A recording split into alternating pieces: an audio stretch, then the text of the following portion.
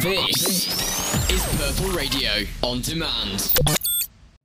Hello and welcome back to Westminster Wednesday with your host Joe Oxley. This week's episode will be a little different as we will be discussing the hot topic of the week, which will be on Priti Patel and the PMQ section together.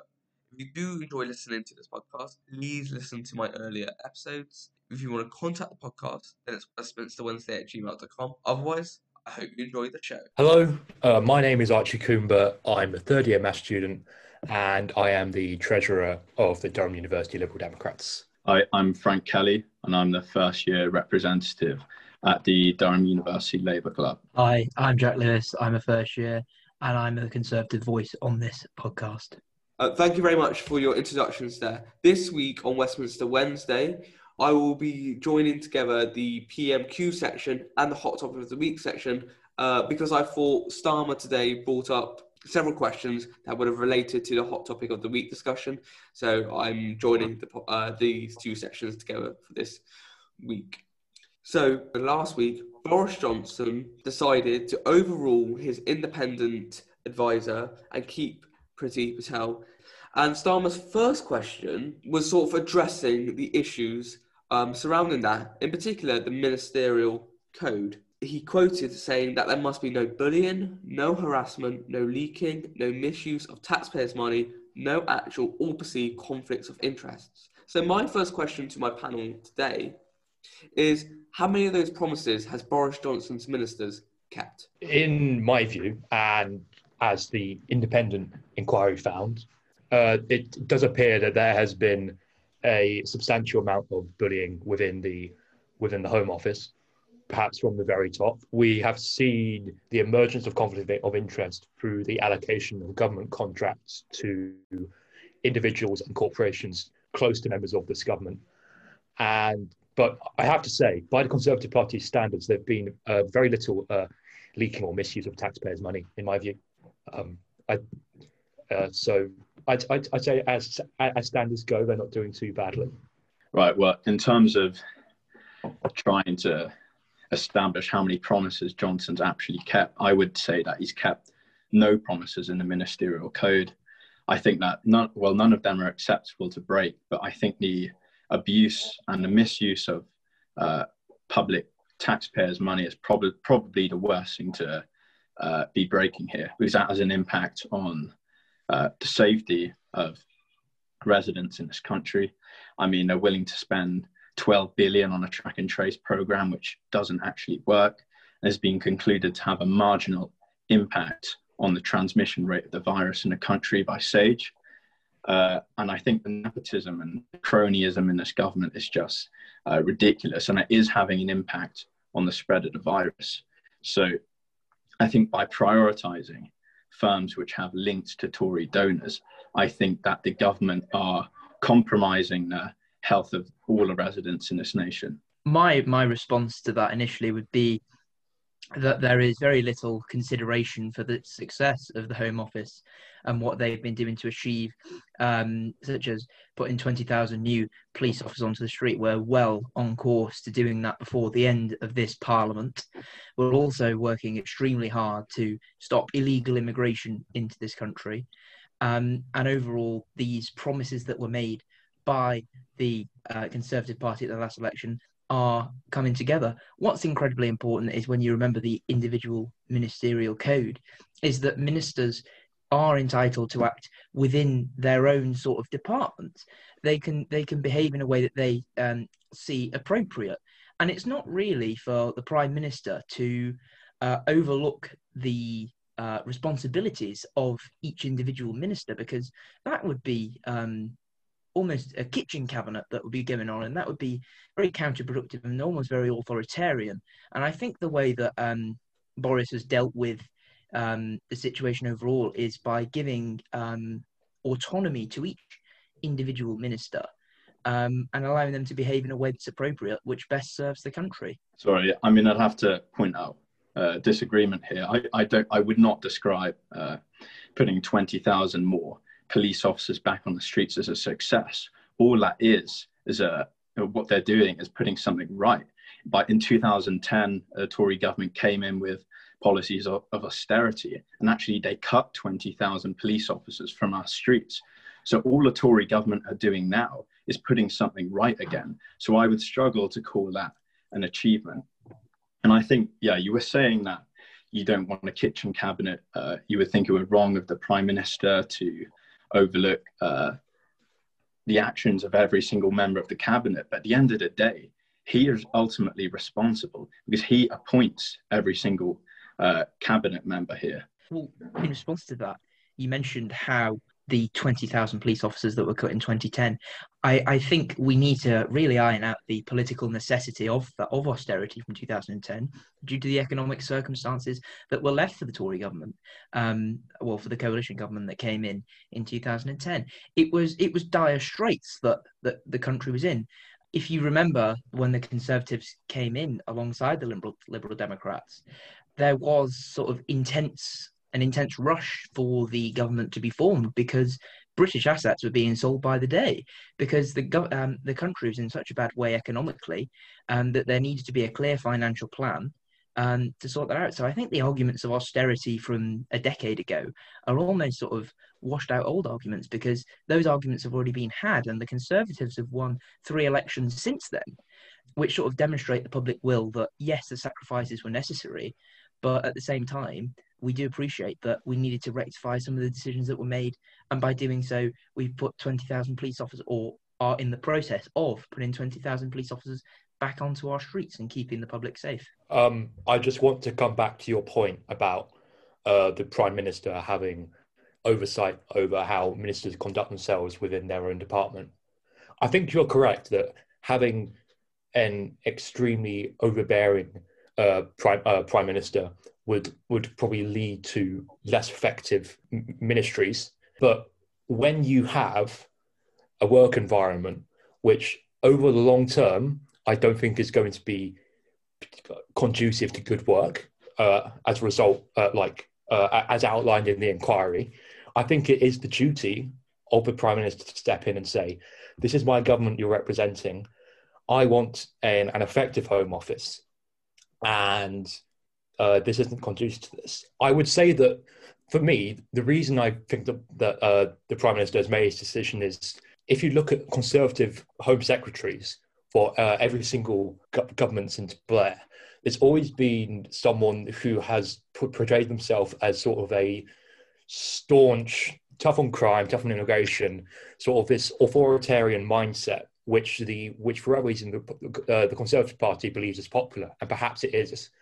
And what Boris is doing here is saying, from an ideological point of view, Priti Patel is the best person to lead this ministry, regardless of the actual effect it has on the workplace which he's working in. I would agree with Archie's point there, and I think that this isn't about Johnson's, this isn't about him having a kitchen cabinet or leaving his decision of whether he wants to leave responsibility to his cabinet members or not. The final decision of whether Priti Patel stays in this government lies with him, and he has chosen to overrule his own ministerial code. He has chosen to ignore an independent advisor who's advised that she should resign, and in fact asked the independent advisor, Alan, to water down the report. And I just think that's unacceptable as a Prime Minister. Well, that was a very good discussion here for question 1, but shall now move the discussion on to question 2 now. So Starmer questioned Boris Johnson's decision to keep the Home Secretary, and he made the point of making Johnson seem almost weak on the issue because he contrasted Priti Patel staying with the independent advisor going. And in government, there is one key convention, and that is the individual ministerial responsibility, where the minister overseeing a department should resign in cases where the minister has failed themselves or the department has overseen a failure in policy. Now, Priti Patel's independent report has been found that she did break ministerial code of conduct. So under the Individual Ministerial Responsibility Convention, should Priti Patel just resign? Yeah, I think absolutely. She should resign. There's no excuse here for her not to. In fact, she hasn't. I wouldn't actually say she's apologized for what she's done. If you listen to her interview, what she says is that she's sorry. She said, "I'm sorry that my behavior has upset people, and that I'm sorry for anyone that I have upset." What she's apologizing for is other people's reactions to her bullying other people. She has not expressed regret about her own actions, and she has, typically of this government, not taken responsibility for her own actions. What I think this expresses is yet another example of having one rule for the British public, so one rule that companies in this country are expected to follow, one code of conduct, and another rule for everyone else. I think what Priti Patel is a fantastic example of is someone who can work hard and rise to the top. Priti Patel, we all know Priti Patel's background, and I think that can't be taken away from her. What I think needs to be principally considered is how hard she's worked since she's been at the Home Office and the successes that she's had. And I'm sure that neither of my colleagues here would disagree that Priti Patel has been nothing short of a marvellous Home Secretary in what she's achieved. As I've mentioned, the police, we've mentioned combating illegal immigration, and we've also mentioned about being tough on crime, which is, as Archie said, an incredibly popular policy, I think, widely across the country. And she resembles what being tough on crime is all about. Do I think that she should resign? Absolutely not. And that's not just from a partisan point of view. I think it would be a great loss for the country if Priti Patel were to resign, because she's a politician that represents what hard work can get you within Britain. And overall, I think that her resigning would be a tragedy, both for my government and for the country overall. I think in terms of preserving the integrity of the ministerial code and, in terms of setting precedents, it would be the principled thing to do for Priti Patel to resign.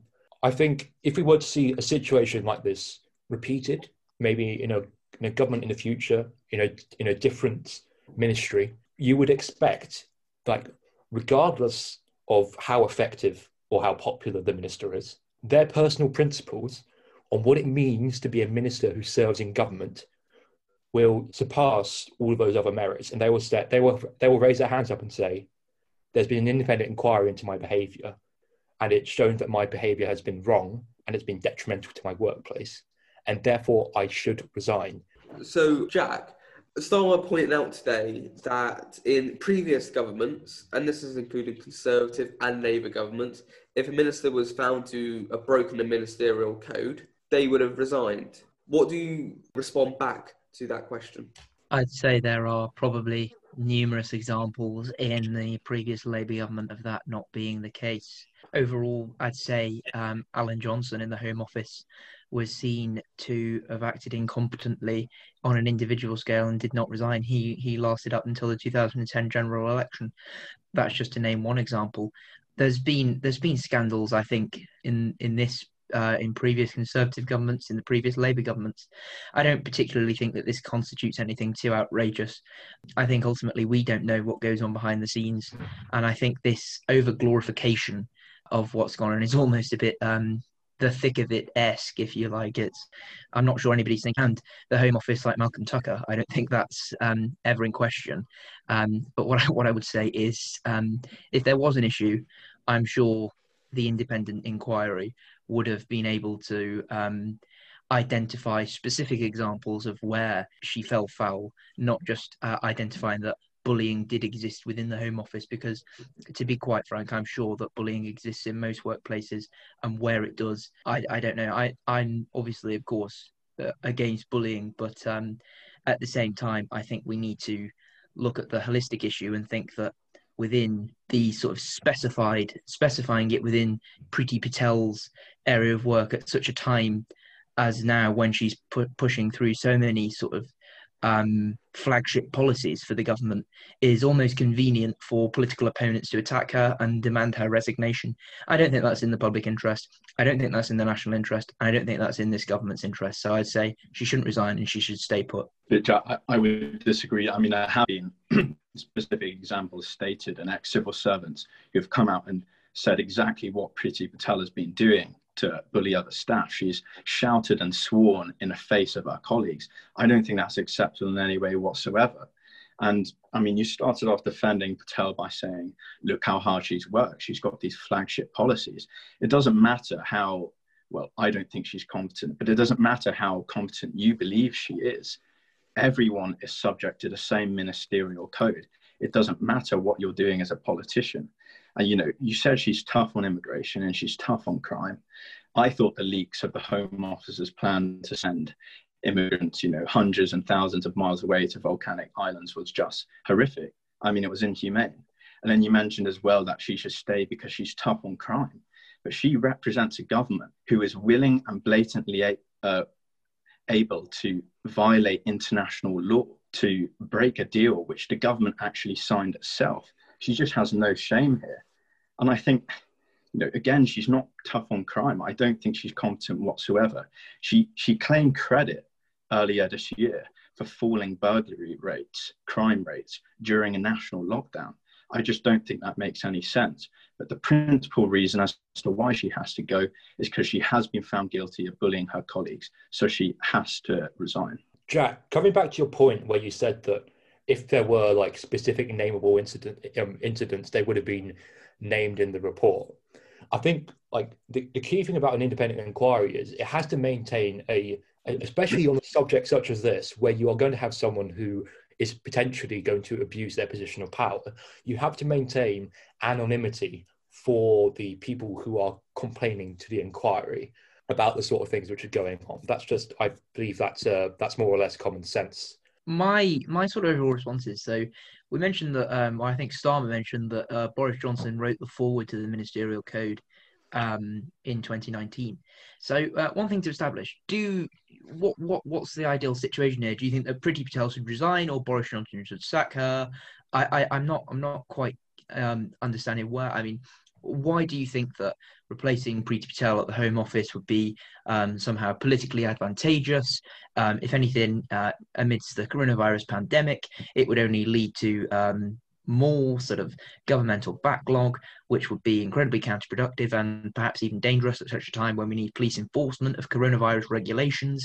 It could end extremely badly, and not only to mention the issues of replacing somebody on the basis that they may not even need to be replaced, because I will absolutely defend this to the death. You know, Priti Patel has been doing a fantastic job at the Home Office. I think, coming on to your point as to why would it be politically advantageous for someone such as Priti Patel with such sustained accusations leveled against her in ministry, why would it be advantageous for her to be to resign or to be replaced?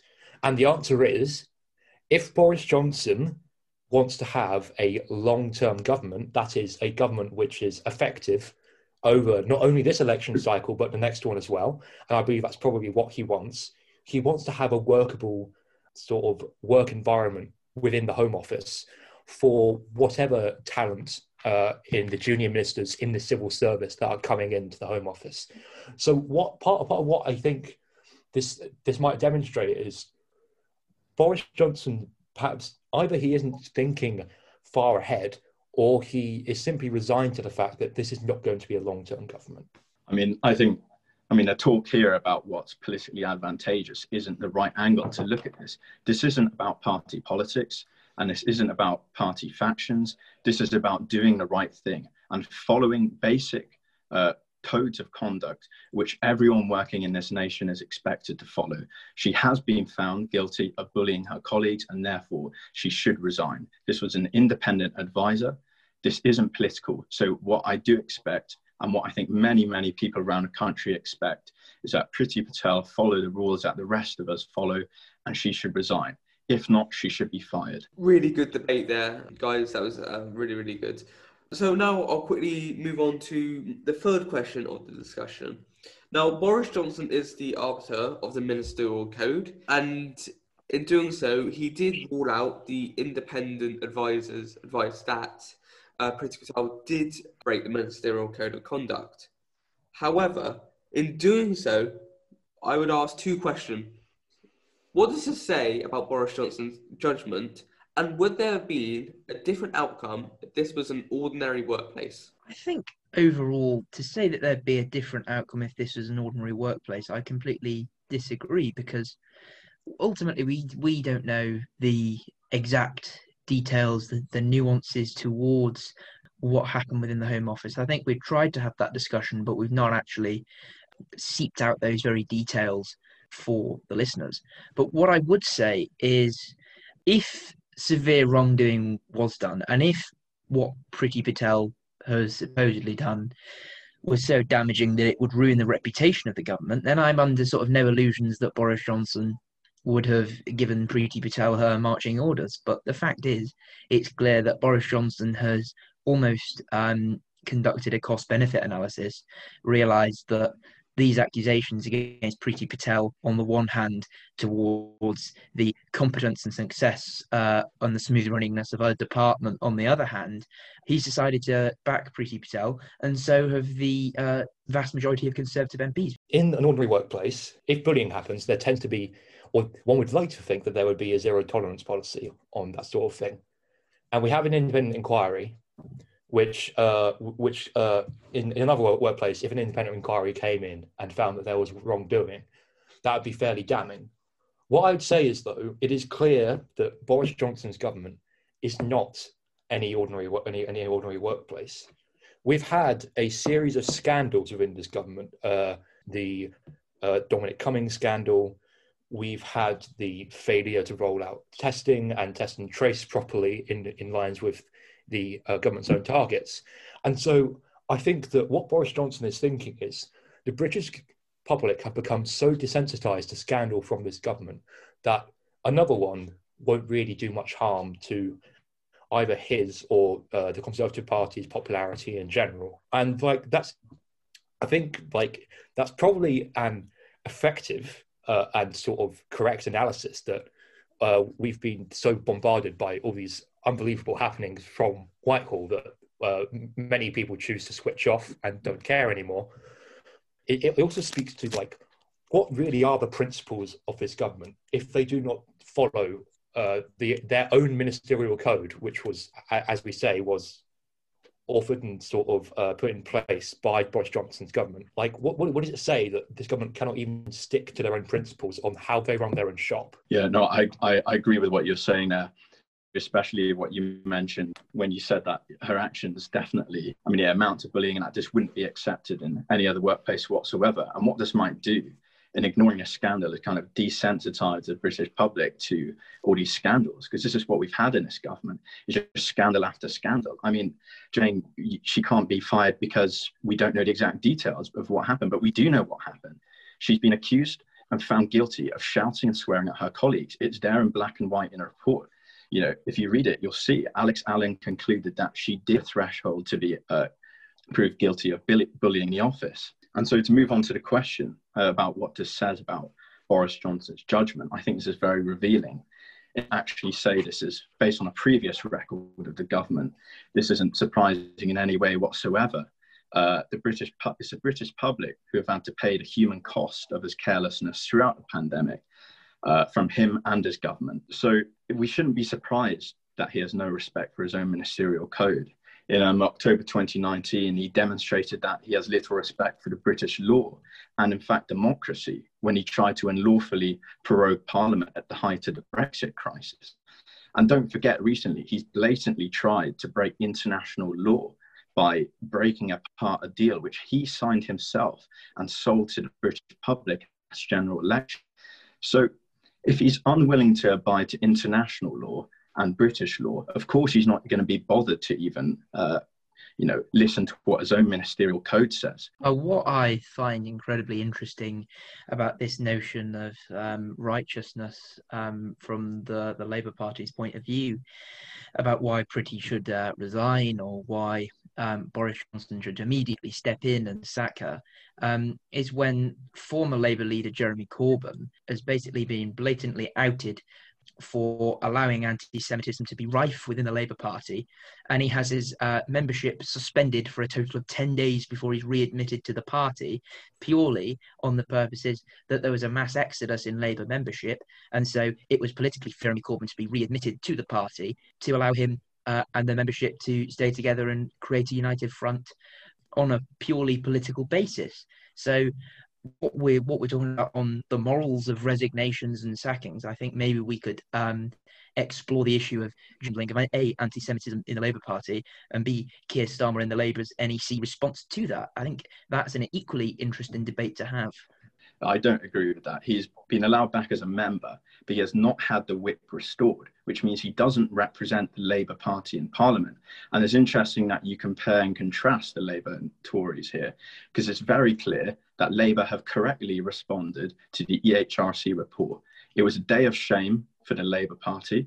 You know, we all regret what's happened in the Labour Party over the last few years, and we never want anything to happen like this ever again.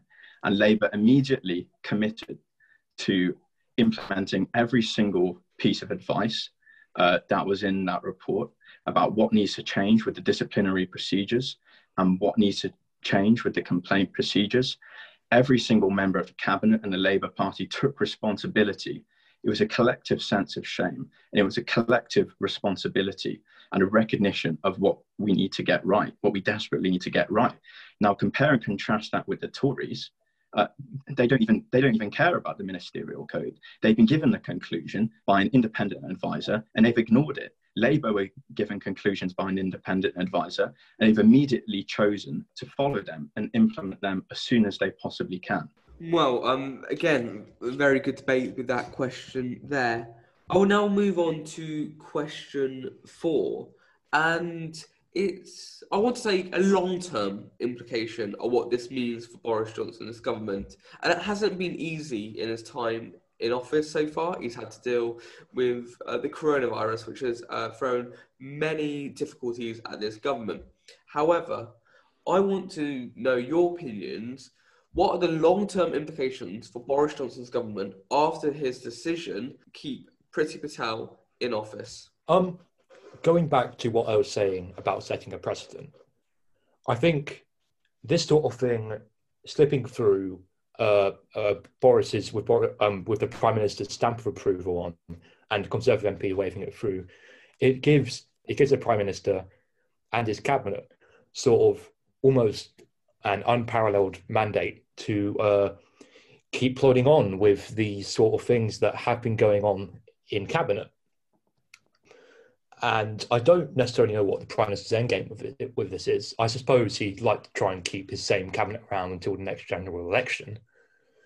But as I said a couple of questions ago, I believe sticking it out and keeping by what have been described as toxic and bullying workplaces in Whitehall is not going to be conducive to an effective or good government.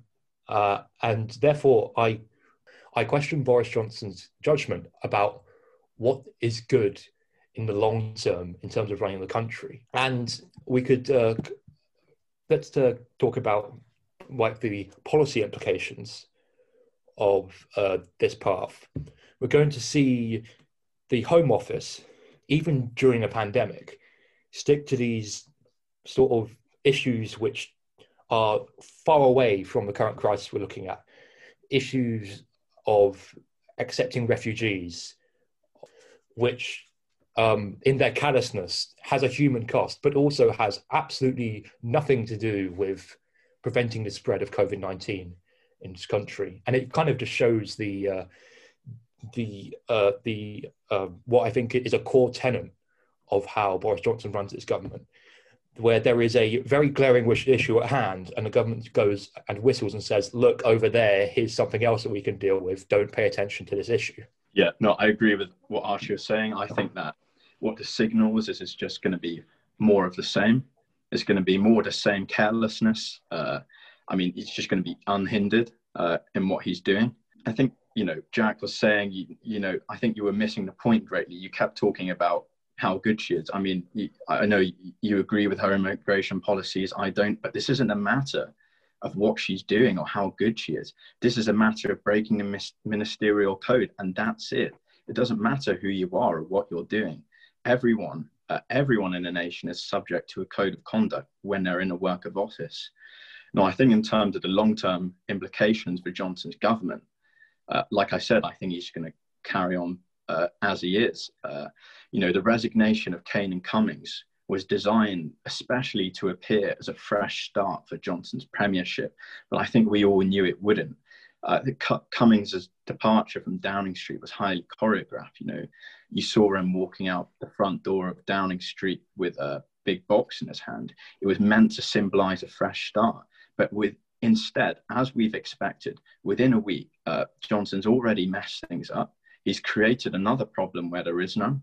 He described devolution in Scotland as a disaster, and now he's refused to condemn and fire Priti Patel. This is no new start, and this is no new start because Boris Johnson is central to the failings of this government. It's no one else. It's not his cabinet ministers. I think they're incompetent, but it is Johnson here who's central to the issues of government, which is why I think in the long term, we're just going to have more of the same. I think ultimately, the future of this Conservative government will rest on how they deal with the economic situation as set out by Rishi Sunak today, who I'm sure, as much as there are many cabinet figures that are sort of subject to a great deal of criticism, I'd say that Rishi Sunak is a figure who the majority of people in the country can coalesce around as a safe pair of hands for the great British economy. What I would say is how the implications of Priti Patel remaining in office after this interview, after this decision made by the report today, the impact of that is, I think, going to have quite a positive overall view for the government, because what it will do is it will enable the government to move forward with their policy programme, move forward with their overall sort of agenda that they've got for the country for the next 4 years. And I think once we've sort of achieved, past this hurdle of this investigation, whether Priti Patel does resign or not, we've had instances where ministers 1 week have been told that they had the full backing of the Prime Minister, and the next week they've been out the door. I can't say that that'll be any different this time or not, because it depends on the overall sort of media storm that's created as to whether she'll stay or go. I personally hope she stays, but that's by the by, I think. But overall, I think that the Conservative government are sort of the duly elected government from the election just under a year ago. I think the polls still suggest that the Conservative Party would finish with the most seats if there was an election tomorrow. So I think overall, Boris Johnson is doing more right than wrong. Here, his policies and his reaction to the coronavirus pandemic have been more positive than negative. And overall, I think the future for the Conservative Party is quite a bright one. Well, I mean, I would also say in response to you saying that, if you think there was an election tomorrow, the Tories would win. I would think that the current situation we're in, according to the polls, would reflect the fact that I think Labour would have handled this crisis much, much better. This is why Starmer has continuously, for quite a while now, led Johnson in polls of the question of who would be the best Prime Minister. We have the worst economic recession in the G7. We have the highest COVID death toll in Europe. I think that for the long-term implications for the Conservative Party, unless they have some kind of radical overhaul of everything right now, is going to be very damaging. I think, also voting intention will reflect the economics of what's going on right now. I think Sunak, although he's praised by many, I know he's very popular in the Tory party. He's caused a lot of uncertainty, I think, which has led to job redundancies, especially in the last quarter. So when he announced his winter economic plan in September, that was subsequently followed by 4 changes, especially to the furlough scheme in a period of about 6 weeks. This isn't what businesses need right now. And that was then followed by the announcement recently that there's going to be a freeze on public sector pay. Yes, we need to reduce our debt, but this is not the right thing to do at the moment. This is just going to stifle our economic recovery by saying to the people who have got us through this pandemic, that they're not going to have their wages raised, and instead they're going to save money, and our economy will not bounce back in a way it needs to because they won't be spending money. My response to that would actually be one of partial agreement. Notwithstanding, though, that over 1 million people within the public sector will be facing a 2.2% pay rise in 2021. I do agree, though, that throughout the pandemic, the people who have worked incredibly hard to get the country through, they do deserve a pay rise, and I will quite happily concede that that is not an economic policy decision that the government should take. I'll quite happily say that everybody within the public sector who has helped the country through the coronavirus pandemic and continually helping the country through the pandemic does deserve a pay rise. However, I do think that the work on having people on low-paid public sector work receiving a minimum of a £250 boost from 2021 onwards is a fantastic policy that addresses inequity in society and also is part of the levelling up programme, the £4 billion infrastructure bank, which will help places all over the country, especially in the north where I'm from.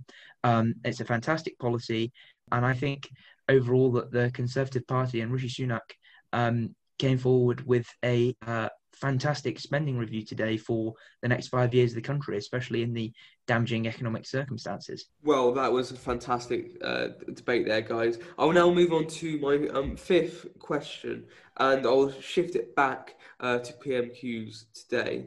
So Starmer continued his assessment throughout the rest of PMQs on the Ministerial Code of Conduct. He went through all the other points.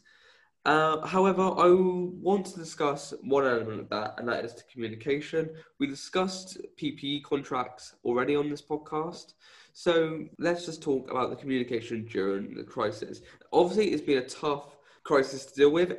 Any government, and in fact, all governments have struggled to a certain degree in this crisis. However, I want your quick assessment of how you think the government have communicated during the COVID-19 pandemic.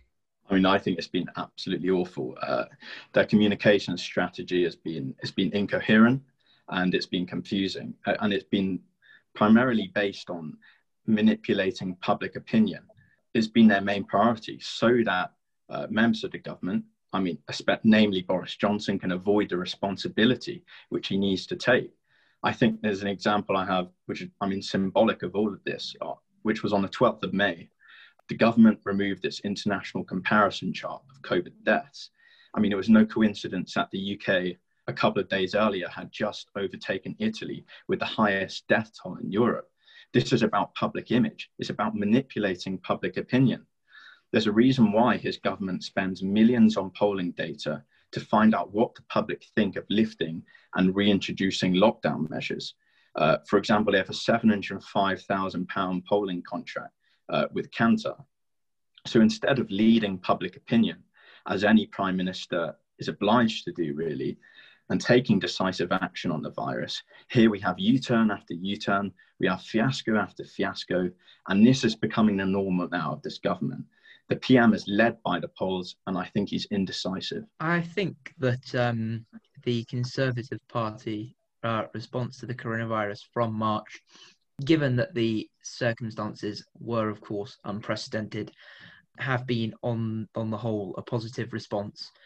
We've listened to the science and we've acted upon that. And I think from a Labour Party point of view, I think the stripe of government would be irrelevant as to the position we'd be in either way. What I would say is there is a reason why Sir Keir is nicknamed Captain Hindsight, and it's due to the fact that he is the one who's continually U-turned. He's been against face masks, then he was for them. He was against further action on a tiered system, and then he was for it. So I think altogether, the notion that the Labour Party would have dealt with the coronavirus pandemic in any better way is one that would be a futile debate to have. I think it'd be meaningless because it's all circumstantial. What I would say is perhaps the Labour Party would have spent even more money than the Conservative Party have in recent months. But overall, I think that the response, it hasn't been ideal, but I don't think that any stripe of government would have done a particularly brilliant job. Look, no, I don't think that's right. Oh, Captain Hindsight. I mean, that's just a typical example of Johnson shifting blame away from himself onto someone else. I mean, a perfect example of a reason why the Labour Party would have dealt much better than the Tories with this crisis is the example of the circuit breaker. So Sage advised that the UK needed a circuit breaker to lower cases of the virus, which in turn would actually help the economy, because in the long run, it would delay the requirement for a national lockdown. Labour called for a circuit breaker, and an entire month later, with cases rising, deaths rising to 500 a day, 600 a day, finally Johnson listened to the Labour Party and decided to impose a national lockdown. But had we listened to Labour, we would have ended up with a 2 or 3 week circuit breaker instead of a month-long national lockdown. We would have been looking at lower number of cases and a lower number of deaths, and our economy would have been far better off than it is now. It's Johnson and his government who are responsible for these U-turns. In fact, quite clearly here, it's Starmer who can predict the course of the virus much more, and it's him who's listening to Sage and science on this. A perfect example as well Johnson he can call Starmer Captain Hindsight all he likes, but the free school meal example is a perfect instance in which the Tories, I don't know how they didn't understand that leaving almost 2 million children starving over Christmas was not an option. It would have cost 20 million, but they're willing to spend 29 million on a festival celebrating Brexit. I just don't think that makes sense. So the question is about the government communications during the pandemic. I think the good parts of government communication during the pandemic have been when they've allowed their senior science advisors, such as Chris Whitty, to take centre stage and allow the science to speak to the public. And I think it's a good thing to have scientific or authorities speaking to the public. I think that's a really good idea. What the difficult part is when the government then tries to come up with policies in order to respond to the science, in combination with what I think Frank was talking about earlier, which is an obsession with public opinion. And while I do think it's important for a government to do what is popular, in a public health crisis, they need to buckle down and say a month before the circuit breaker can start, when the government actually got scientific advisors to give a presentation on the fact that there was a re-emergence of exponential growth, i.e. an R rate greater than 1 in many areas of the country, that was then the time to announce a circuit breaker lockdown and to say, this is getting out of hand. This is what we need to do in order to preserve life and to preserve our economy. I also would like to point out how the government has at points changed its its trifecta sort of message. So it was originally stay home, stay safe, protect the NHS or something like that. I can't quite remember. And then it was something about keeping your distance, control the virus, safe. No. So it was stay home, save lives, protect the NHS. And then this is because I think as a key result, although Dominic Cummings being a key figure within the government, he is of course a master of data science when it comes to mobilizing public opinion. And he understands that short, concise messages are very, very good at giving the message across. But when these slogans become jumbled and they change, and the guidance can change from week to week in different parts of the country, and everything becomes muddled and confusing, that's where you have a breakdown in communications with the public, and communications with the public are absolutely essential during a public health crisis. You cannot hope to overcome it without effective communications. What I'd like to see is, I think, at the beginning of the crisis, when they had daily briefings involving scientific advisors alongside government figures, that was very positive, because it allowed, and with that allowed the government and to lay out the science and say this is what we're doing about it. It's noticeable that sort of thing has very much dried up, and as a result, I think the decisions the government's been made has made over the past few weeks have been in some cases too little, too late, and in others just woefully inadequate in general. I think to call for a national circuit breaker at the point that the Labour Party did was slightly premature. In that there were parts of the country, large regions in the country, that were suffering as few as 24 cases per 100,000. Now, to have such a severe restrictions upon liberties, such as a lockdown for a fortnight or however long the Labour Party proposed for it to last, to have that imposed on you when you live in an area when cases per 100,000, an incredibly low chance of transmission, would be, I think, almost unnecessary. And I think what we have seen too is the tiered system working. Of course, it takes about 2 to 3 weeks to get an accurate measurement for the delay of transmission of the virus to the figures being presented to the public. And we're seeing a decrease in areas that were placed into tier 3 restrictions now, from when tier 3 was imposed on such areas, such as Greater Manchester, Leicester and Rochdale. Those are 3 particular areas where cases have come rapidly shooting down due to the tier 3 restrictions imposed. A further point that Frank mentioned earlier was that of which I thought to be rather exasperating, because it's clear politics that's being played by the Labour Party. The vote on free school meals was on an opposition day, which is effectively where any vote on an opposition day is controlled. The agenda is controlled by by Her Majesty's most loyal opposition, which is currently the Labour Party. And so all votes on an opposition day are indicative, which means they don't mean anything. They're purely symbolic. And so the Labour Party proposed a motion that free school meals should be kept in a voucher form for an extended period of time that wasn't specified. And it was worded in such a way that it was unfeasible for the government to sign up the motion to be passed, because it was effectively providing £20 worth of funding to each individual family, without the constraints of it actually being for free school meals. It wouldn't be vouchers, it would be just a monetary handover, when actually the free school meals take place in a voucher form. And so that change was it was unfeasible. The Labour Party knew that motion was unfeasible, and they themselves would not have backed it if they believed that there was any chance of that motion being passed. So they themselves know that the free school meals issue was purely them playing politics, because it would make good reading in headlines for the Conservative Party to appear of lacking compassion or whatever the Labour Party's intention was there, when in actual fact the Conservative Party continue to provide free school meals for children, both inside school term time and out during the coronavirus. I'd like to go back to your point, Jack, about restricting liberties.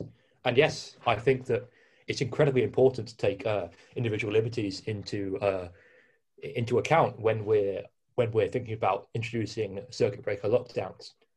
But because of the nature of how disease spreads, if you implement a circuit breaker earlier on, you're going to have to restrict people's freedoms for a far lower time than this month. And in this way, I believe that decisive action has to be made in the name of freedom. And I know that sounds almost laughable, but the fact that Frank was making about having what you term a premature circuit breaker lockdown would have been better for the liberties of the British public.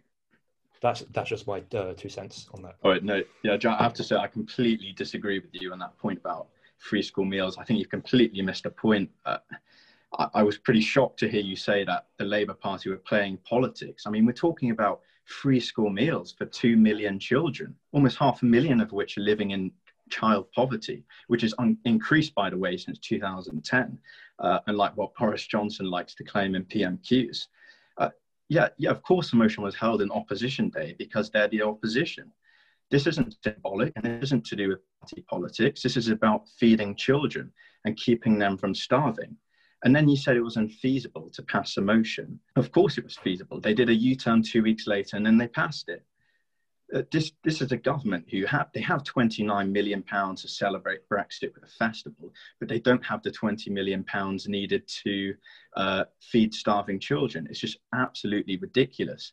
And the suggestion that this is party politics, I mean, it's just completely mistaken. And then to move on to your earlier point, you were talking about how Labour's call for a circuit breaker was premature. Labour's call for a circuit breaker actually came after Sage had advised one. You tried to claim that the Conservatives were following scientific advice, but here it is in black and white, Labour Party following the scientific advice and calling for a circuit breaker. This wasn't premature in any way whatsoever. And besides, you can listen to the PMQs the week before Boris Johnson implemented a second national lockdown. There he is standing there saying that Labour want to wreck the economy. And then a week later, he does another U-turn. So yeah, this is a clear example of Labour actually having sensible foresight and listening to the science. I think, again, on the issue of free school meals, I want to make this absolutely abundantly clear. Free school meals are still being provided for those 2 million children who are eligible for them. That has not changed. The issue on free school meals has not changed. It was the mere notion of how the Labour Party wanted the transition of money for free school meals to be provided. And that was what was voted on the opposition day. That was what was rejected. It was clear party politics, and that's plain and simple. And when it comes to the issue of the calling for the premature circuit breaker from the Labour Party, it was premature because as large swathes of the country where implementing such a policy would have been, frankly, almost disastrous, because people wouldn't have thought it was fair that when there's such low levels of cases in their area and for hundreds of miles, well, not hundreds of miles, but tens of miles around them, it's almost, it wouldn't be practical for them, because what you've got to remember is that circuit breaker lockdowns, if they could be avoided, which at the time the Conservative Party thought that it could have been avoided.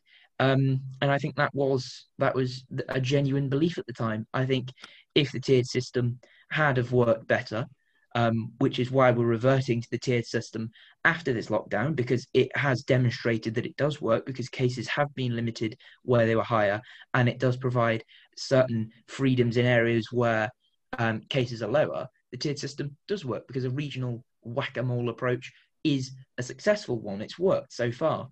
But overall, calling for an entire circuit breaker lockdown on a national scale would quite frankly have been incredibly politically unpopular. And by politically unpopular, it's very easy for the Labour Party in opposition to sit on a high horse of righteousness about the issues, when if they were so concerned about the polls as the governing party, they would definitely not be making the hard choices, and two, would be making politically advantageous decisions for themselves. Sorry, but this has nothing to do with party politics, and free school meals has absolutely nothing to do with sitting on a high horse of righteousness. Funnily enough, what it has to do is with feeding starving children. And no, that Tories don't regularly supply. Yes, in term time, they might supply free school meals, but this is about extending it throughout the year in the pandemic when it was needed the most. And in fact, you speak of party politics. It was a Tory party who tried to cover up and initially defend their policy of denying children free school meals. You can listen to interviews from Matt Hancock. Honestly, go back to it. He sits there in an interview saying that, telling the interviewer they're wrong, by pointing out that the Tory party have supplied £60 million towards free school meals. And that's right, but it's completely misleading. That £60 million in that interview had already been spent.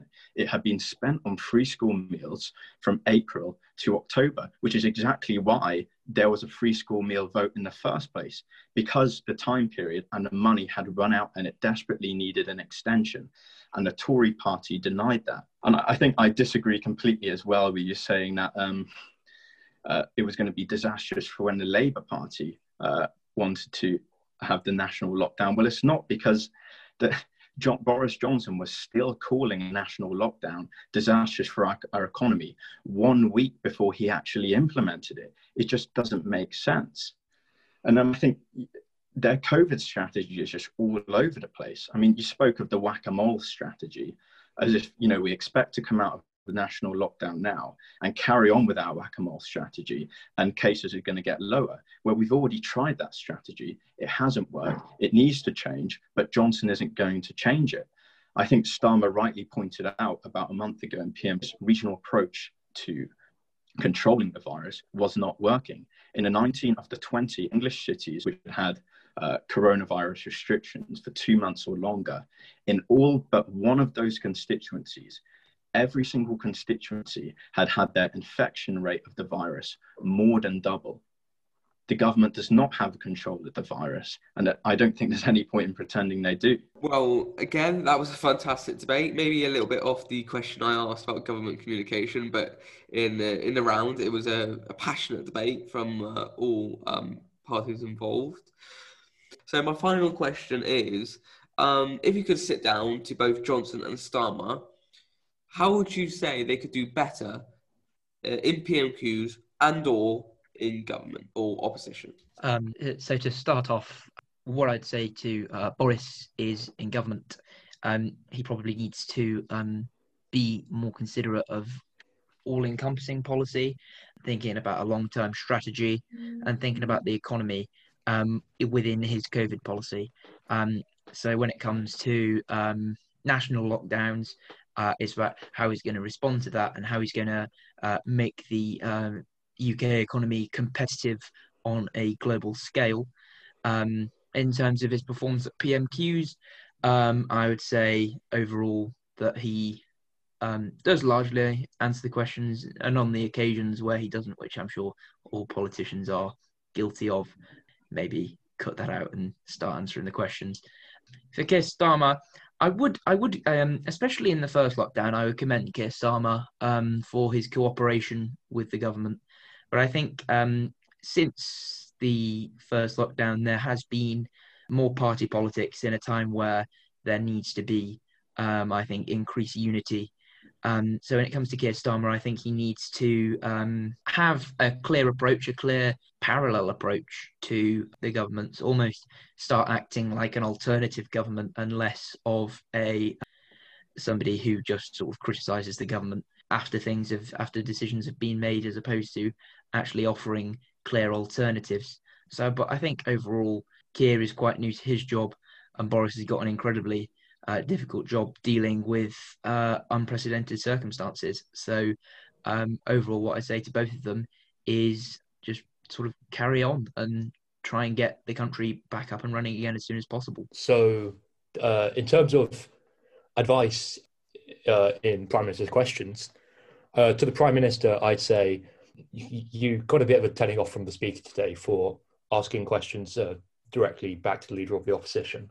I think there are times when, yes, the Prime Minister and the Leader of the Opposition should have conversations because they are colleagues after all, but Prime Minister's questions isn't one of them. That's the time before the Prime Minister answers questions on behalf of his government. To the Leader of the Opposition, I'd say, go for the kill more often. One thing that I don't particularly like Jeremy Corbyn, but one of the things I thought that he did quite well in occasionally during Prime Minister's questions is he very much hammered the point home. And in the past, it seems like Keir Starmer had tried to allow Boris Johnson to tie himself in knots, but I think Boris is getting better at his job and he's not tying himself in knots so much in answering questions in PMQs. He might need to change up his tactics if he's going to sort of effectively provide good criticism to the government. In terms of their actual jobs, what I'd say to Boris, you need to be listening to the to Sage more. You need to be listening to portions of the civil service and public sector workers more, and like in terms of the there are like certain projects that your government is pursuing which are counterproductive to not counterproductive, but they're diverting resources away from fighting the coronavirus and protecting the lives and liberties of the British people. And to Keir Starmer, I'd say, there was a period when Keir Starmer was very much sort of, I wouldn't normally use this phrase, but licking the Tory boots in terms of going quite sort of right-wing and authoritarian on a few law and order issues. And I'd say I would hate to see the Labour Party return to its slightly authoritarian Blairite past, overly statist, which I wouldn't like to see. So perhaps try and forge a more, in terms of social policy and policy of civil liberties, try and forge a path which is distinct from the Conservative Party. Well, I think what I'd say to Starmer is, I mean, first of all, I think he's doing an amazing job. I think he calls Johnson out on, his lies, and he gets him into all kinds of messes. I think he has charisma, but I think it's something he could develop a bit more. What I like about him is that he doesn't take the bait from Johnson. So quite often what happens is that Starmer will criticise Serco track and trace, or the outsourced, privatised failing track and trace system. And Johnson will come back with, the usual bluster saying, you're attacking our frontline workers and you're attacking the NHS, which is simply not true. He's trying to actually make their lives easier and improve the government's response. But Starmer never replies to that. He moves on to the next question and he doesn't take bait. So I think with Johnson, it's quite difficult to know where to start. Like I said at the beginning of the podcast, I think he has broken every ministerial code there is. I think the main thing I would want him to address is the lying in PMQs. It happens most weeks and it's very frustrating. It's misleading. And in terms of communications with the public, it's not what we need at all. So, for example, I spotted if you notice his reply to the 6th question today, he said that any conflict of interest will be evident in the publication of all contracts. I mean, that's a blatant lie as well. It happens most weeks in PMQs. If they haven't published all the contract, that's what Starmer's been pressing him on. The government are hiding $4 billion worth of COVID contracts past the 30-day legal requirement to publish. So, of course, this is to hide the nepotism and the cronyism of Johnson's government. What you need to do, that's what I would say to him. Please stop lying in PMQs. Well, thank you very much, guys, for your really interesting debate, even though maybe at times I wasn't quite sticking to the question. But it was great hearing from all of you guys from your side of the argument. So thank you very much to my panel, Archie, Frank and Jack. If you enjoyed the podcast, then listen back to previous episodes of this podcast. If not, I hope you listen in next week. Goodbye. Purple Radio Podcasts. Thanks for downloading this Purple Radio podcast. For more great content and to listen live, head to purpleradio.co.uk.